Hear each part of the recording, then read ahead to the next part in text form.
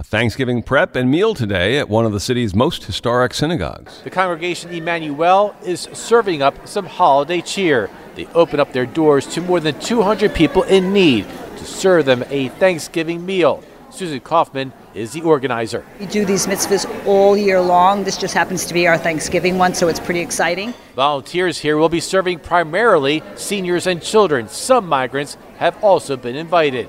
Rabbi Amy Ehrlich says this is a good opportunity for people to take a pause and appreciate the sense of community. When we get together to celebrate something where everyone has a stake in it, this is just a time of good cheer. Darius, Radzius, 1010 wins at 92.3 FM on the Upper East Side. TuneIn is the audio platform with something for everyone. News. In order to secure convictions in a court of law, it is essential that we conclusively. Sports. Shot clock at 4. Doncic. The step back 3. You bet. Music. You set my world on fire. Yes, and even podcasts.